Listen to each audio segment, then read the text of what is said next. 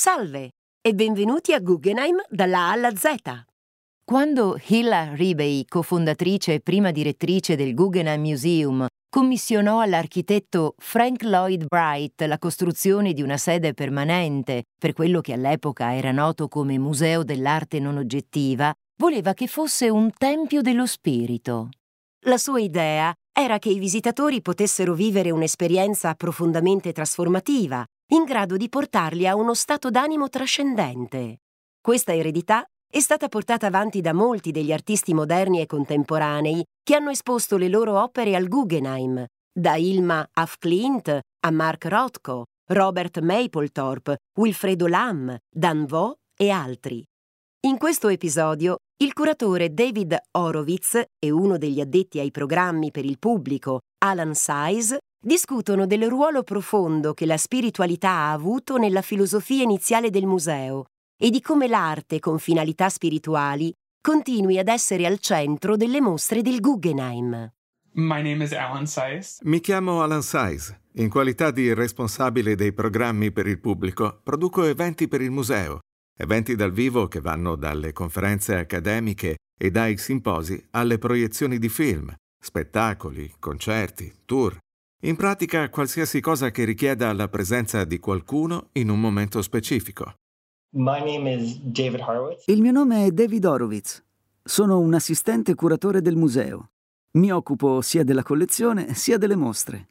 Credo che buona parte delle opere d'arte realizzate nella storia dell'umanità possa essere considerata in qualche modo di carattere religioso.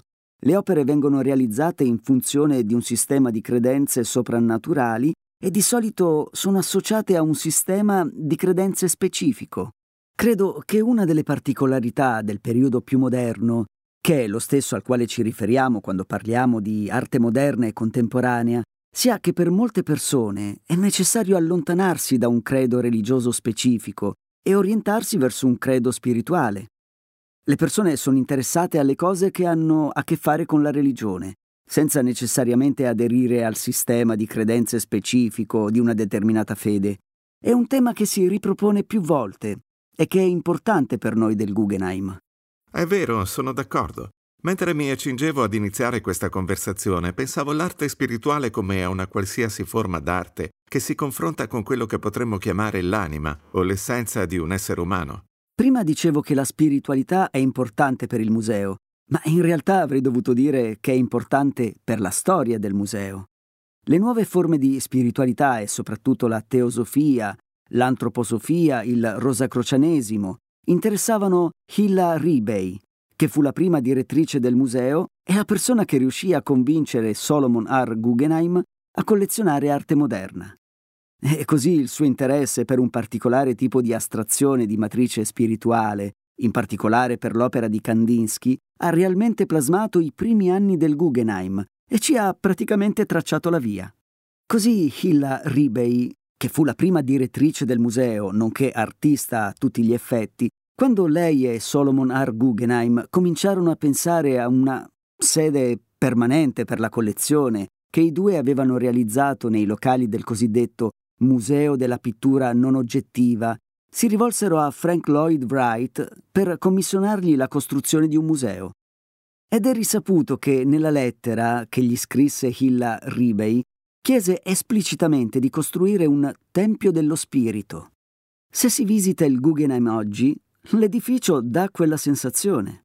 Questa filosofia deve aver guidato anche Frank Lloyd Wright e averne orientato la concezione progettuale. Credo che l'edificio condivida alcune caratteristiche con quelli che consideriamo spazi trascendenti, come le cattedrali e il Grand Canyon. Appena entrati si vede questo enorme vuoto e si viene sopraffatti dallo stupore. Le rampe sembrano a prima vista un nastro che sale a spirale in mezzo al nulla, e il modo in cui l'edificio è progettato, diversamente da altri spazi in cui vengono esposte le opere d'arte, si presta a un'esperienza unica e ultraterrena dell'arte. Penso anche che il modo in cui l'edificio, molto intenzionalmente, porta il visitatore a compiere un pellegrinaggio di oltre 400 metri, un pellegrinaggio attraverso l'arte dal basso, lungo le rampe, fino alla cima, obbligandolo a camminare molto, gli fa assumere una forte consapevolezza della sua fisicità e dei suoi limiti corporali. Per questo motivo il museo ha mantenuto un'attenzione particolare per l'arte astratta nel corso degli anni. Una delle cose che hanno destato il mio interesse è il modo in cui gli artisti pensano che l'astrazione sia spirituale. Intendo dire che, se ci si pensa, sia un'immagine che potenzialmente è nulla. Insomma, non c'è nulla di riconoscibile in tutto questo. Non ci sono simbolismi. Non c'è nulla che assomiglia a qualcos'altro, ma si sta cercando di fare riferimento a qualcosa di spirituale. E come riescono a farlo gli artisti? Lo fanno in diversi modi, ed è sempre interessante per me pensare a quali siano queste strategie. Hilma Klint, ad esempio, è un artista che ha iniziato a lavorare in una sorta di idioma astratto intorno al 1906, un periodo decisamente precoce per lavorare in questo modo. Se si pensa alle figure che nella narrativa del modernismo sono spesso associate all'emergere dell'astrazione, artisti come Kandinsky o Mondrian o Delaunay o Kupka fanno tutte un salto di qualità intorno al 1912-13. Lei, invece, stava facendo qualcosa di simile prima di questi artisti. È qualcosa di veramente straordinario. Ed era motivata a fare questo tipo di lavoro grazie alle sue convinzioni spirituali. Era profondamente coinvolta nella teosofia, nel rosacrocianesimo, nello spiritualismo, nella canalizzazione degli spiriti, anche se canalizzava un potere superiore. Non si trattava di persone morte. Ed è attraverso questi sistemi di credenze che si ispirava e veniva indotta a realizzare un ciclo di dipinti che incorporavano molte immagini astratte. Pensiamo a una figura come Mark Rothko. Parlava di tragedia, di sventura, di sublime, tutti sentimenti molto intensi. Ma i dipinti sono anche molto coinvolgenti e si è attratti dai loro dettagli. Sono di dimensioni imponenti, per cui ci si sente come attirati all'interno di essi. E c'è una sorta di serenità, un senso nebuloso dello spazio. E quindi, in ultima analisi, credo che per molte persone il modo in cui si confrontano con loro sia più meditativo. Artisti che sono emersi nello stesso periodo o subito dopo Rothko, come Agnes Martin o Ad Reinhardt, che avevano anch'essi un certo interesse per la spiritualità in relazione al lavoro, sembrano gravitare maggiormente verso questo tipo di qualità meditativa. Ma l'estatico è qualcosa che viene ripreso, credo con molta più frequenza, da altri artisti davvero interessanti. A proposito di quello che hai appena detto sugli artisti che giocano su entrambi i poli della serenità e dell'estasi, penso che quando si guarda la fotografia di qualcuno come Robert Mapplethorpe, di cui abbiamo un'importante collezione, o che è ampiamente rappresentato nella nostra collezione, ci si rende conto che è un altro artista che, pur non avendo a che fare con immagini astratte, ha a che fare con ritratti molto figurativi, ritrattistica. Si muove tra questi due estremi altrettanto bene. Se si osservano alcuni dei suoi ritratti floreali, si vede che sono molto concentrati sulla forma e si può meditare con grande tranquillità sulla natura e sulla bellezza delle forme che si trovano in natura. Allo stesso tempo, l'artista lavora anche con immagini di persone che fanno parte del mondo del sadomasochismo underground di New York. E quando guardo quelle immagini, anche se si concentrano ancora sul formalismo e sull'interrogazione della forma, mi rendo conto che sono impregnate della natura estatica della liberazione sessuale, del sadismo e del masochismo, in modo che spinge i corpi delle persone sull'orlo del baratro, quasi a minacciare di dissolvere il confine tra la vita e la morte. È interessante il fatto che il confine tra la vita e la morte sia stato innalzato da quelle fotografie. Inoltre, credo che queste opere pongano un'enfasi reale su certe strategie formali che risalgono al barocco e che si vedono più spesso utilizzate nella pittura religiosa. In questo modo si ha la sensazione che ci sia una sorta di riferimento al religioso, in modo che, anche se credo che raramente si veda un immaginario religioso riconoscibile, quel senso di estasi, quell'interesse per la mortalità, tra il corpo e la trascendenza, che viene elaborato in termini di sessualità, credo si radichi indirettamente anche in questo mondo religioso e spirituale. Penso che questo faccia parte del modo in cui queste opere ottengono quell'effetto. A proposito di fotografie e delle finalità originarie dell'edificio, Carrie Mae Weems ha tenuto una mostra fotografica al Guggenheim nel 2015, per la quale abbiamo organizzato un programma per il pubblico di 3 giorni, curato da Carrie stessa, intitolato Carrie Mae Weems Live. E la performance di chiusura di quel weekend di programmazione è stata in realtà una performance di Maria Magdalena Campos Pons, che ha inscenato una processione attraverso il Guggenheim, partendo dal piano del museo nella rotonda e salendo fino alle gallerie dove erano esposte le opere di Carrie. La processione in realtà è stata come una canalizzazione di Yemaya, che è una dea della santeria, la dea dell'oceano. E credo che Yemaya sia anche un orisha nella religione Yoruba, ma si appellava a Yemaya perché impartisse la sua benedizione sul Guggenheim, riconoscendola come madre di tutte le cose che hanno spalancato la porta e consentito alle persone nere di entrare per la prima volta nel museo, in senso metaforico. Volevo solo ricordare questo aspetto perché si ricollega a quanto ho detto prima sul modo in cui l'architettura del museo si presta al pellegrinaggio o alle processioni. Quando si parla del legame tra santeria e razza, ci sono altri artisti che lo hanno affrontato in modo molto produttivo. Credo che un altro fulgido esempio sia costituito da Wifredo Lam, che era un artista cubano. All'inizio del XX secolo si trasferì in Europa, dove conobbe Picasso. Entrò nei circoli cubisti e surrealisti e iniziò a lavorare in questo modo. Ma all'epoca molti di quegli artisti avevano una concezione molto semplice e problematica dell'arte delle culture non europee. Con il tempo, sentendo queste idee semplicistiche, offensive e ignoranti sul significato di certi oggetti provenienti da altre zone, si è sentito molto frustrato dal modo in cui questi artisti se ne servivano. Tornò a Cuba e lavorò allo sviluppo di un vocabolario che, partendo dal cubismo e dal surrealismo, cercava in un certo senso di recuperare alcuni simboli che erano molto importanti per lui. La sua madrina era in realtà una sacerdotessa della santeria e lui prese la cosa molto sul serio.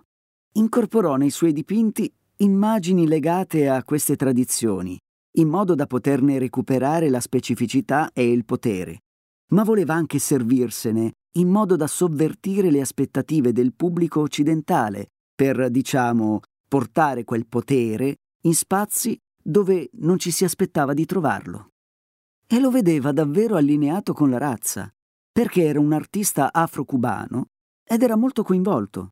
Vedeva il progetto di incorporare queste immagini specificamente in quello che oggi chiameremmo un progetto decolonialista e antirazzista, in particolare come qualcosa che riguardava il recupero di uno spazio lontano dal discorso razzista, lontano da uno spazio colonialista.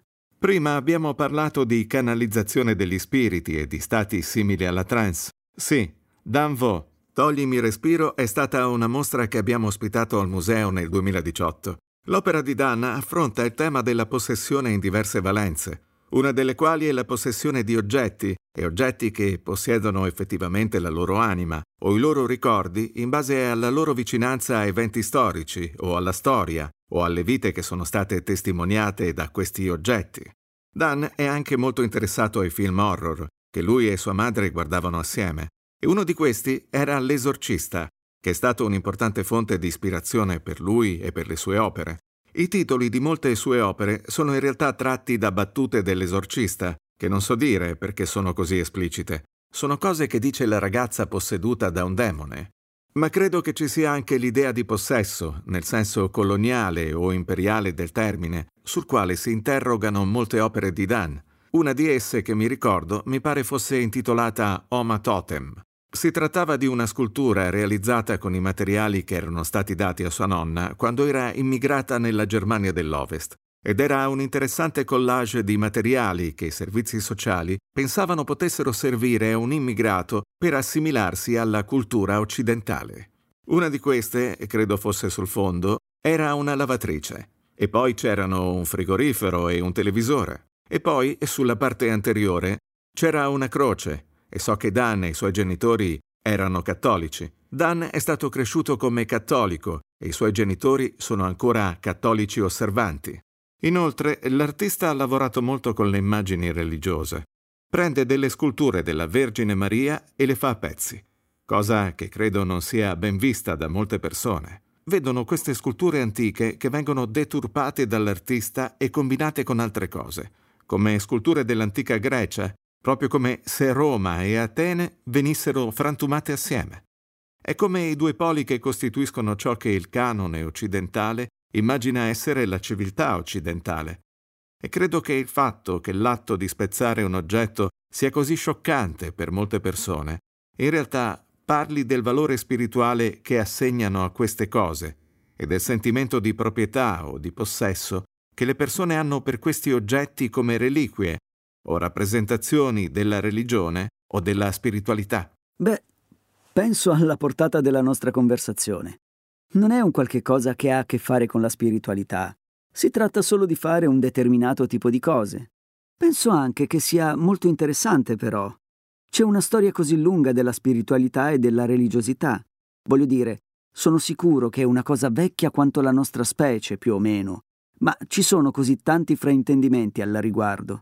E quindi penso che il modo in cui certi artisti si impegnano in queste forme e cercano di criticare la storia, di criticare il modo in cui si relazionano con l'identità, ci consente anche di comprendere che cosa possono significare la spiritualità e la religiosità, che cosa dovremmo pensare e come dovremmo essere più critici nei loro confronti. E credo che queste siano idee molto importanti, non solo per la nostra comprensione dell'arte, ma anche per la nostra comprensione delle persone in generale.